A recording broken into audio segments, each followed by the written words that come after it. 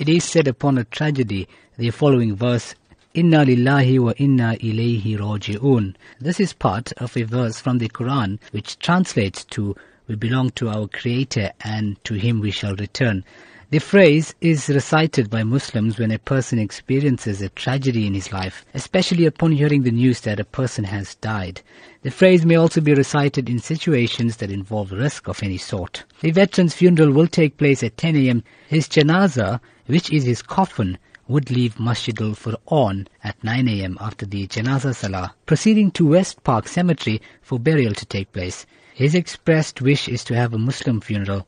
In this case, this verse is understood that Muslims believe in the oneness of their Creator and that only He gives and takes away, sometimes to test humankind. Hence, Muslims submit to Allah and are grateful and thankful to Him for whatever they receive.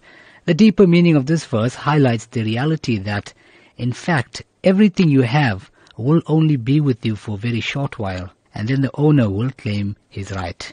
It brings understanding for people to remember that man enters into this world empty-handed and leaves empty-handed.